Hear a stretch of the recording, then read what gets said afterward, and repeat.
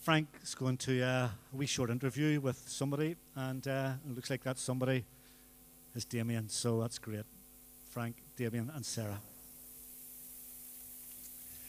Sarah, wonderful to see you. We weren't sure that you would be here tonight, so this is all the more. But look at all these people. Do you remember any of them? Well, we do remember most of them. Yeah. Well, I mean, it's just everybody's been so thrilled at the prospect of you both being here, and thank you very much for coming on our Mission Sunday. You're looking powerful well.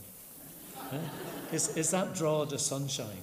I'd love to say it was, but we were on holidays in Spain, so this is not normal before you all come to visit next week. Well, I think the weather's supposed to be quite good this coming week. It must be a really peculiar thing, moving house, moving location, new manse, and schools for the children. Sarah, how has it been for the last number of months? Yeah, it's been remarkably easy. I don't want to downplay it too much, but it has, it should have been more stressful than it was. The Lord's been very gracious. The kids settled in really quickly to school, and it's a very tiny school they're in. There's only like 95 children in it, so our 4 were like celebrities straight away, and we're nearly in all the classrooms, so everybody knows us, and I think that's helped the kids settle in really quickly. So we've got to know people very quickly through school. The kids really it's not that they haven't missed here, but they've just moved and got on with it because school has been all-encompassing, so that's been great. And they've settled quickly into church life too, so that's been good. And the house is great, so that makes life easy as well. So fantastic. Damien, I mean, it was a wonderful year that you were here. Do you have a sense, looking back, of God's providence in your life and in the life of Drogheda congregation? Or what's your feeling on that?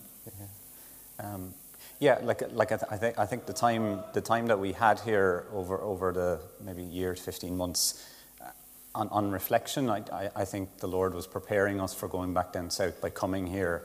Our time in Hammond Road was wonderful, but I was an assistant.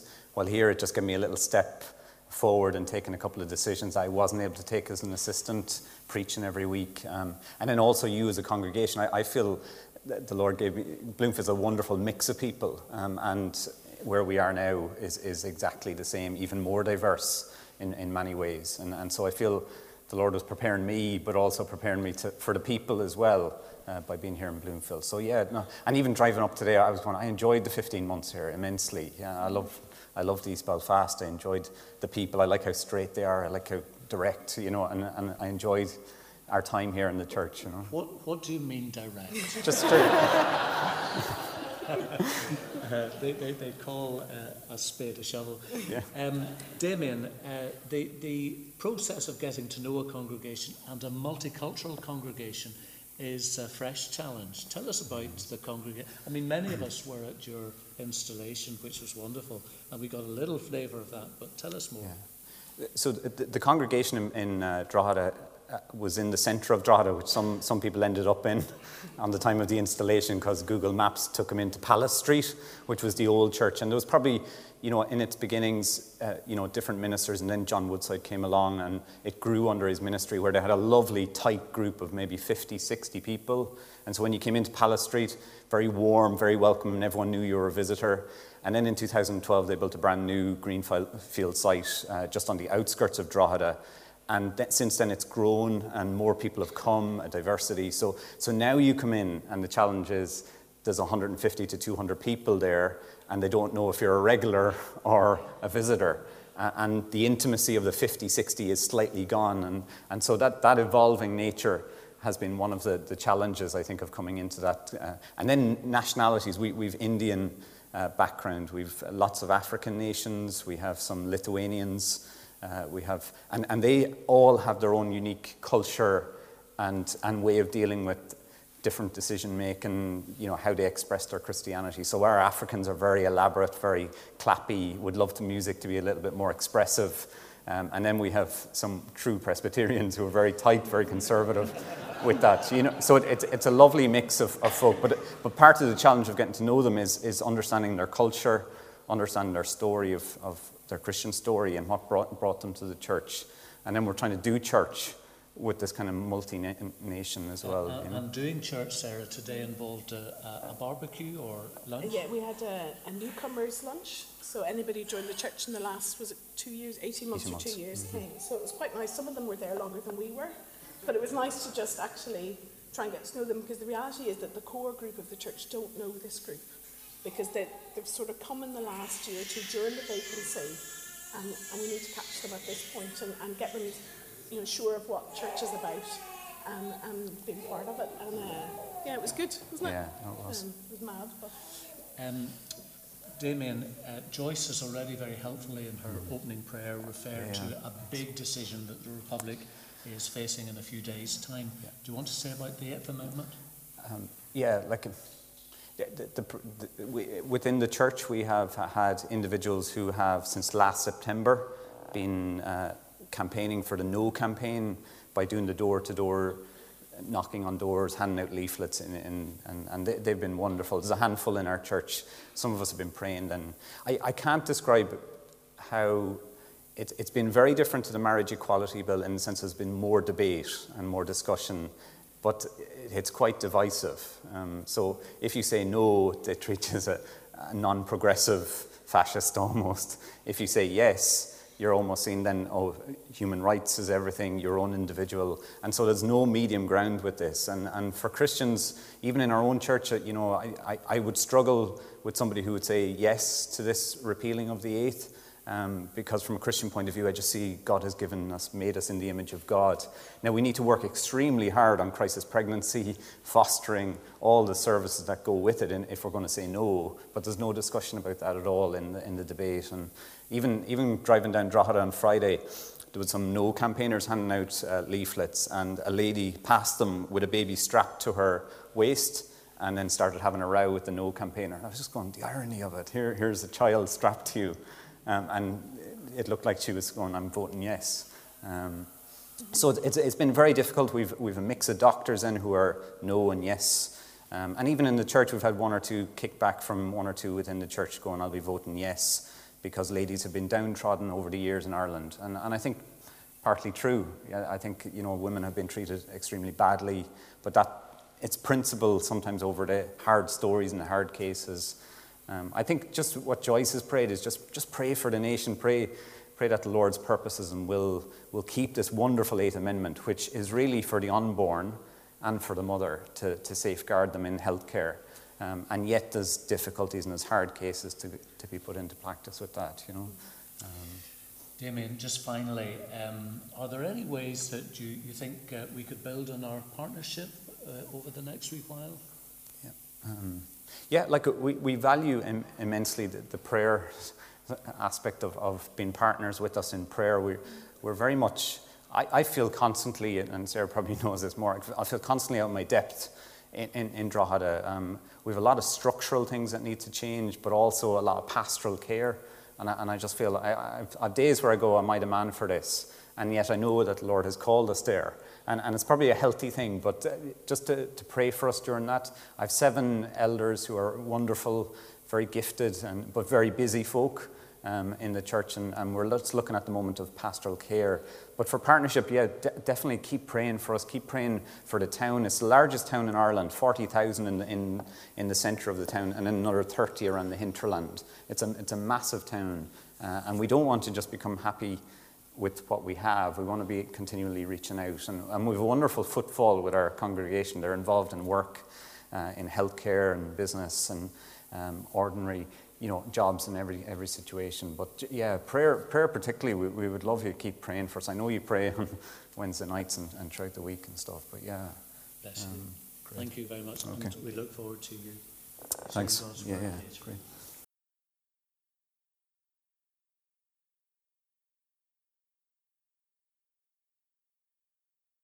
Alan McBride's going to bring us a reading from Ephesians chapter 2, verses 1 to 10, just before Damien comes and explains that to us. Ephesians chapter 2, verses 1 to 10.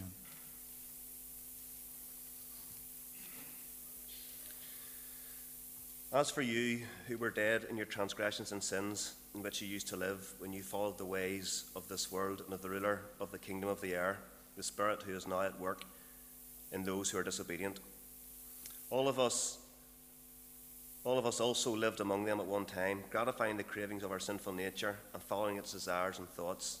Like the rest, we were by nature objects of wrath. But because of his great love for us, God, who is rich in mercy, made us alive with Christ, even when we were dead in transgressions. It is by grace you have been saved. And God raised us up with Christ and seated us with him in the heavenly realms in Christ Jesus, in order that in the coming ages he might show the incomparable riches of his grace, expressed in his kindness to us in Christ Jesus. For it is by grace you have been saved through faith, and this not from yourselves. It is the gift of God, not by works, so that no one can boast. For we are God's workmanship, created in Christ Jesus to do good works, which God prepared in advance for us to do.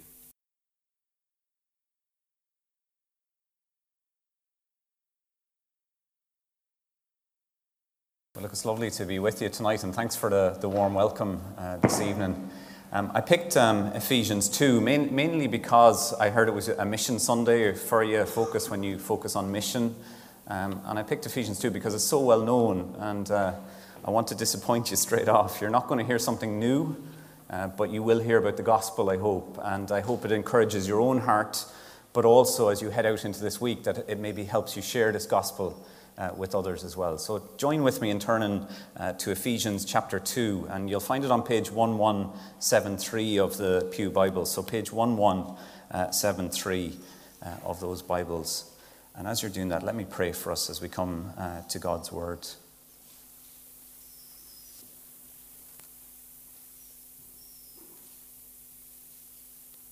Father God, we thank you for being together tonight. We thank you, Lord, for the praises that we've sung to you, reminding us of your grace and your mercy. And Father, tonight as we come to a very familiar passage in Ephesians 2, we pray, Father, for your living word to warm our hearts again of what you have done in bringing us into Christ. And we pray, Lord, that it'll help us as we share this wonderful gospel with others tomorrow morning or throughout this week or in the months ahead. Father, be with us as we open your word, and help us by your Holy Spirit, we pray. In Jesus' name, amen. Amen. You've probably seen pictures of this. You may even have watched TV programs of various sorts, or even seen it on social media platforms. And we normally find fascinating, we really love it, really, to be honest, the whole idea of before and after stories. And it could be different ones. I've a few pictures up here. It could be the before and after story of a haircut. Before you looked like a ragamuffin, and now you're all tidied up, or you spent a good bit of money getting it all dulled out. Or maybe now we're 5 months into the new year, and you look back to January and you see the before story of 4 stone lost. I'm ready for the shorts or the bikini for the summer. It's a before and after story. Others of us love the before and after story, particularly at this time of year with regards to the garden. The before story is like a zoo or a jungle. Now it's all tidy and prim and proper. Or even a house cleanup. Maybe you've moved house or something. But overall, we generally love, don't we, the story of before and afters. Those kind of stories that captivate us.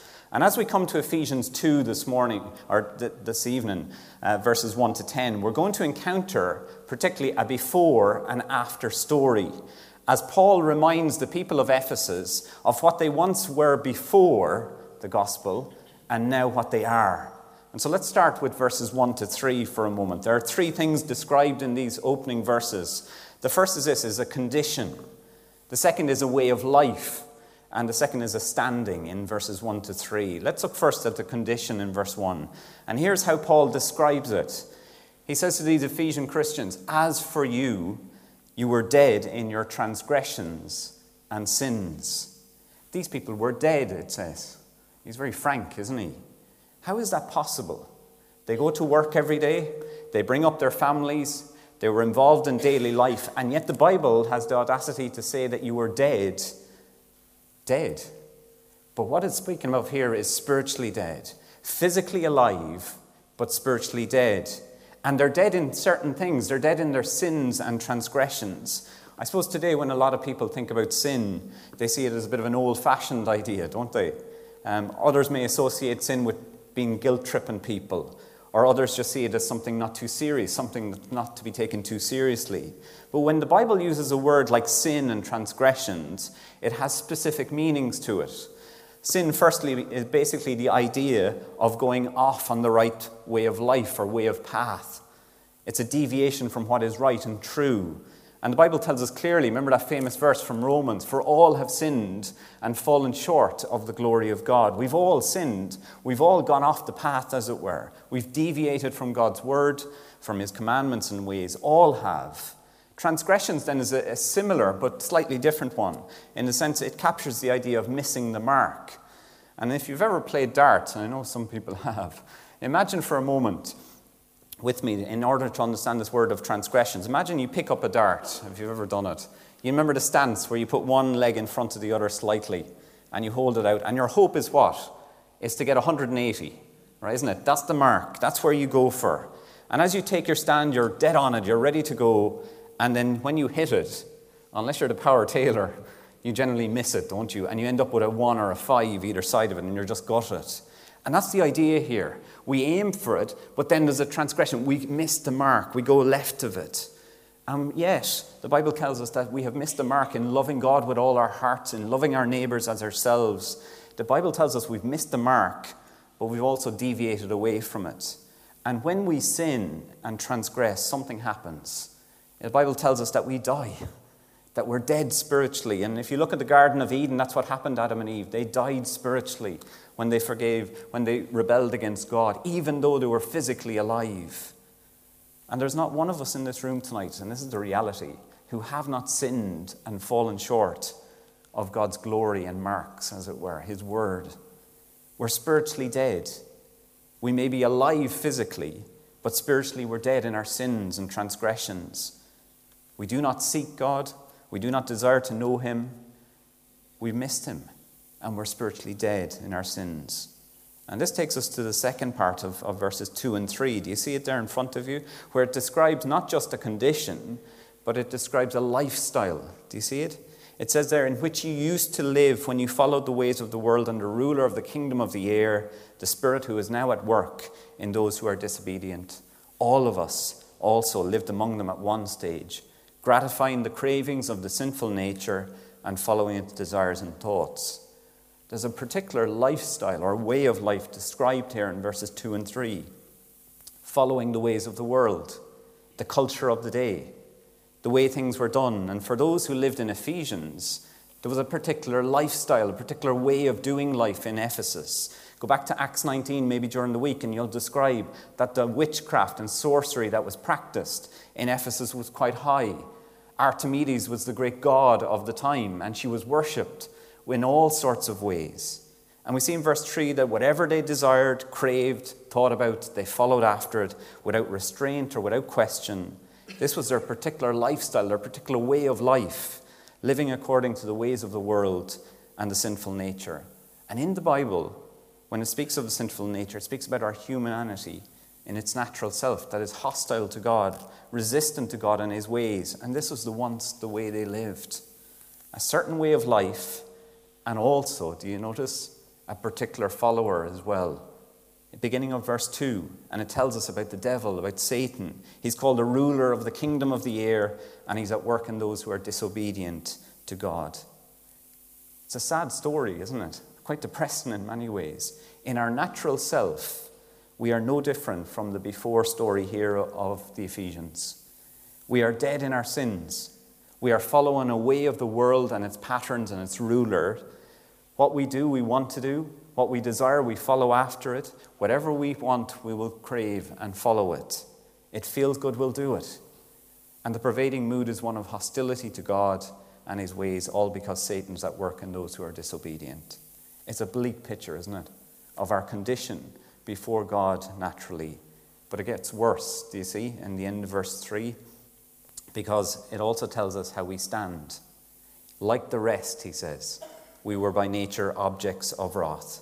In other words, what this verse is saying is that we are under the hammer, as it were. We're under the wrath of God and the anger of God because we've sinned against him, transgressed his laws, missed the mark, And John Stott explains God's anger and wrath in this way, which is very helpful. It's not like you and I.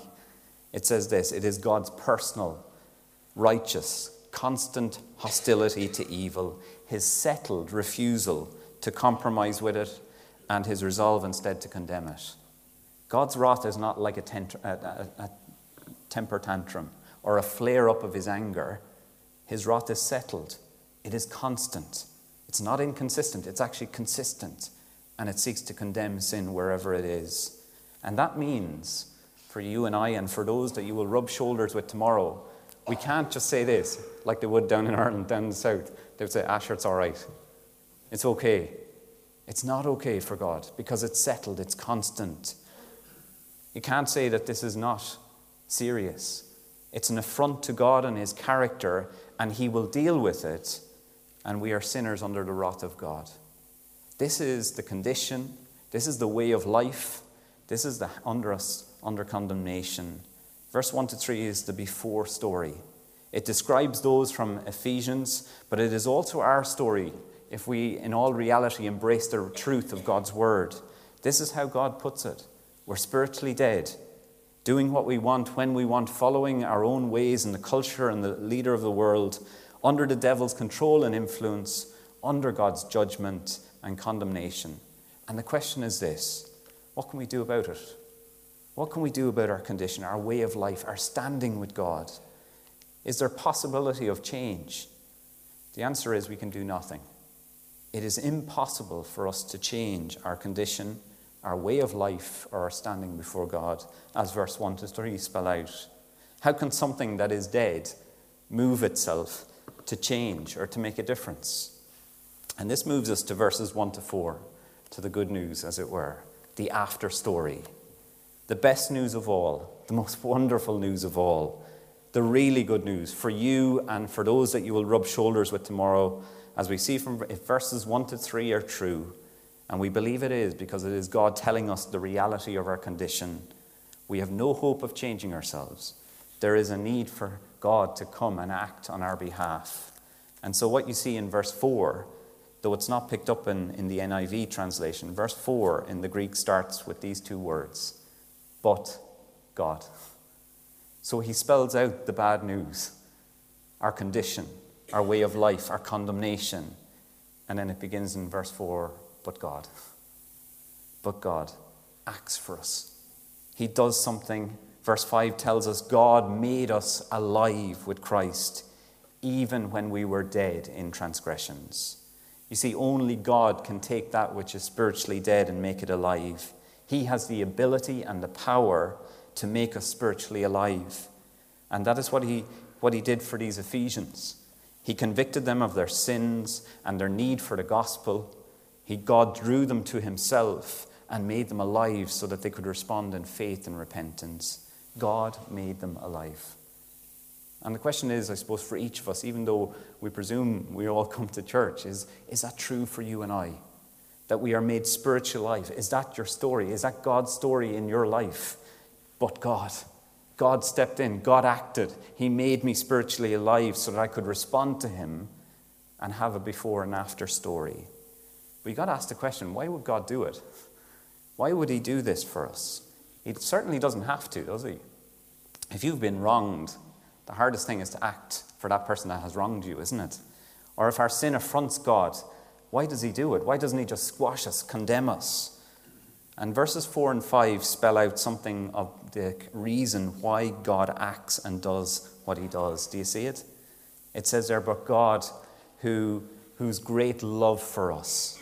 He created humanity to know him, and our rebellion separated us from him, but God's love continues, and he acts out of that love. It also tells us, doesn't it, from those verses 4 and 5, that he is rich in mercy. All we deserve is his judgment. And that mercy is only possible because God's justice was satisfied at the cross for us.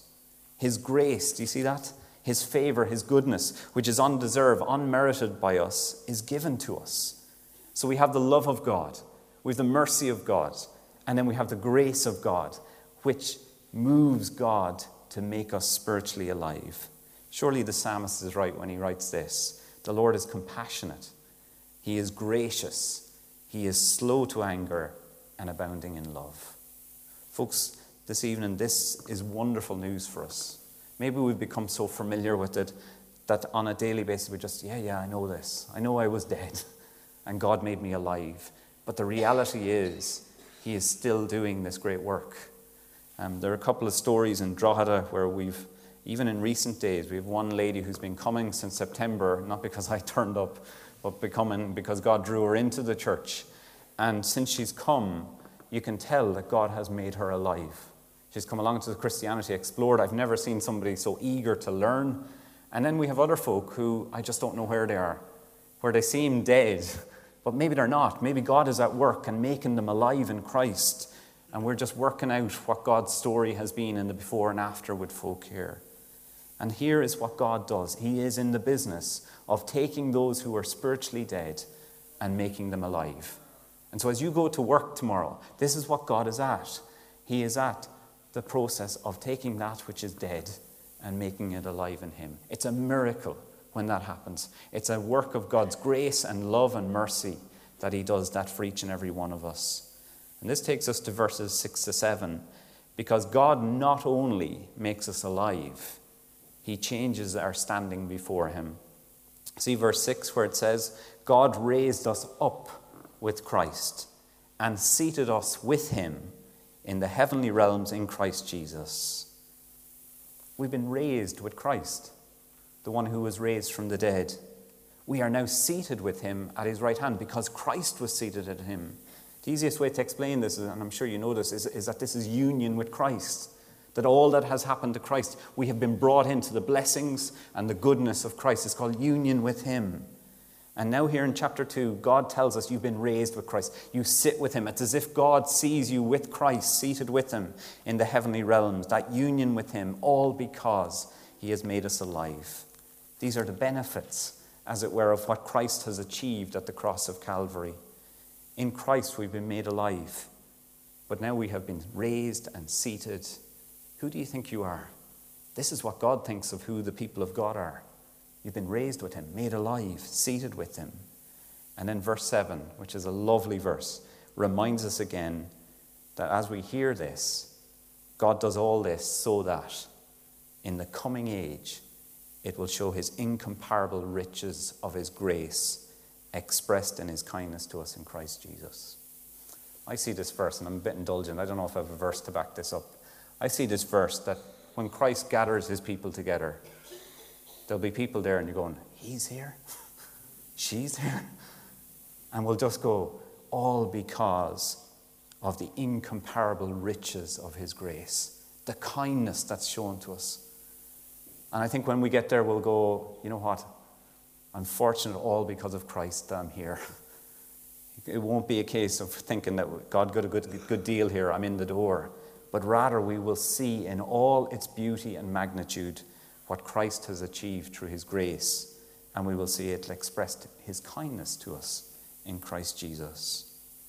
And this takes us to the last two verses this evening, verses 8 to 10, where it is God's grace and gift. Generally, when you hear before and after stories, whether it's the losing weight in January and then come back in May and you look like a sculptured gymnast or something. What is it all about, these before and after stories? It's about effort sometimes, isn't it? It's about all the hard graft and the work of before and now after. And you put a lot of work into cleaning up your life or doing something somewhere. But when it comes to the before and after story of the Christian, our effort and our work and our determination doesn't really come into it. And in these last two verses, we see that Paul reminds these believers that they are saved by God's grace through faith, and it is a gift from God. We are rescued by God's actions, his move and plans. Even the faith to respond and trust are a gift from God. Isn't that hard to understand? Because sometimes down south, when we're talking to people about the Lord Jesus and you're sharing your faith, many people will say to you, you've such great faith. And yet this verse is telling us that even the faith, the initial faith to respond to God, is a gift from him. That a dead individual cannot respond in faith unless God makes them alive. And here this verse is saying that it is the gift of God, even the gift to respond by faith is a gift from him. And again, because God makes us alive, and it aids us in the response of faith. What difference does all this make? This work of taking what is dead and making alive centers on God alone. It doesn't center on us. Who he is, what God enables and has done through Christ is where it centers. It should lead to praise. It should help us to see that even the faith we have to respond is a gift from him. It should help us to marvel at the grace and kindness of Christ in him. And lastly, we see this work of God should aid us in how we see good works. In verse 10, do you see it? For we are God's workmanship, created in Christ Jesus to do good works, which God prepared in advance for us to do. Having been saved by grace through faith, we are given works to do, not to make us right with God, but rather these works are to be done out of a gratitude for all that Christ has done for us. And you see, it's out of a thankful heart. What are the works that God has prepared for you and I to do? I wonder what they will be tomorrow. For some of you, it'll be work. And you go, oh no, it's Sunday night. I'm back at work tomorrow. I'm back to the grind. Is that work that God has prepared in advance for you to do? Probably is, in his sovereignty and his grace and mercy, even though it might be killing you. What about that schoolwork, that university? Some of you are coming towards exams. God has prepared works for you to do. It could be that studying. It could be doing the same old stuff day in, day out. It could be the family. It could be changing that nappy for the 100th time over these next couple of months. It could be the wife and husband relationship. God has prepared for us to serve in his local church, his family. And the question is, what is the works that God has prepared for you to do? For Sarah and I at this moment in time, it's been in Drogheda. It's building friendships. It's building relationships with the church folk. It's trying to teach and be ministering to the church that is there, but also reaching out. And you know what? We need God's grace and mercy to do that. He has works for us to do, works that will bring blessing and honour to him. And in that, folks, on your Mission Sunday, this gospel is an amazing gospel because it tells us that we are dead. It tells us we're in trouble, that we're under the wrath of God. And it doesn't tell you fix it yourself. It doesn't say pull up your britches. Get working here, sort it out. What it says is look to God. He can make you spiritually alive. And then he blesses you with his kindness and grace. And then he says, I've works for you to do. I have stuff for you to do. Go and do it and honour me in it. And may the Lord help you throughout this week to do that as you acknowledge his grace and mercy in making you alive. Let me pray for us as we continue this evening.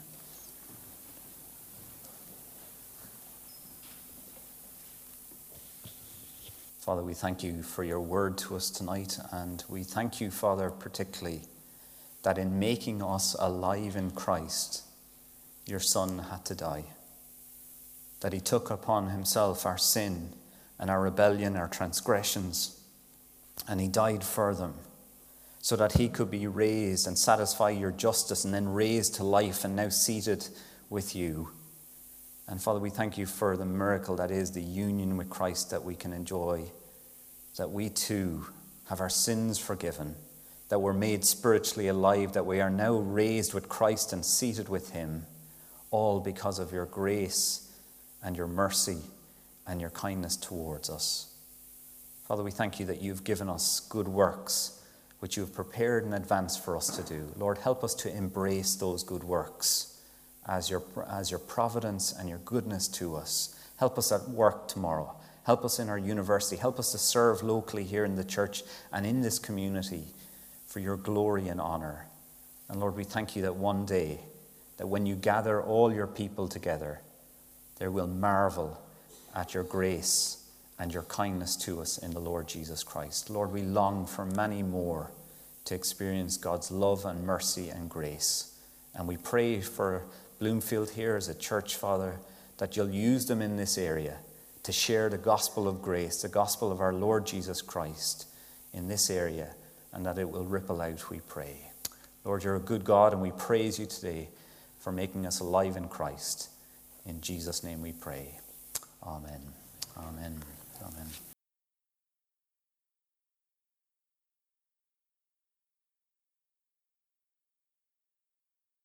It is by grace you have been saved through faith. This is not from yourselves, it is the gift of God, not by works, so that nobody can boast. We are God's workmanship, created in Christ Jesus to do good works, which God prepared in advance for us to do. And so may the blessing of God Almighty, Father, Son, and Holy Spirit rest, remain, and abide this night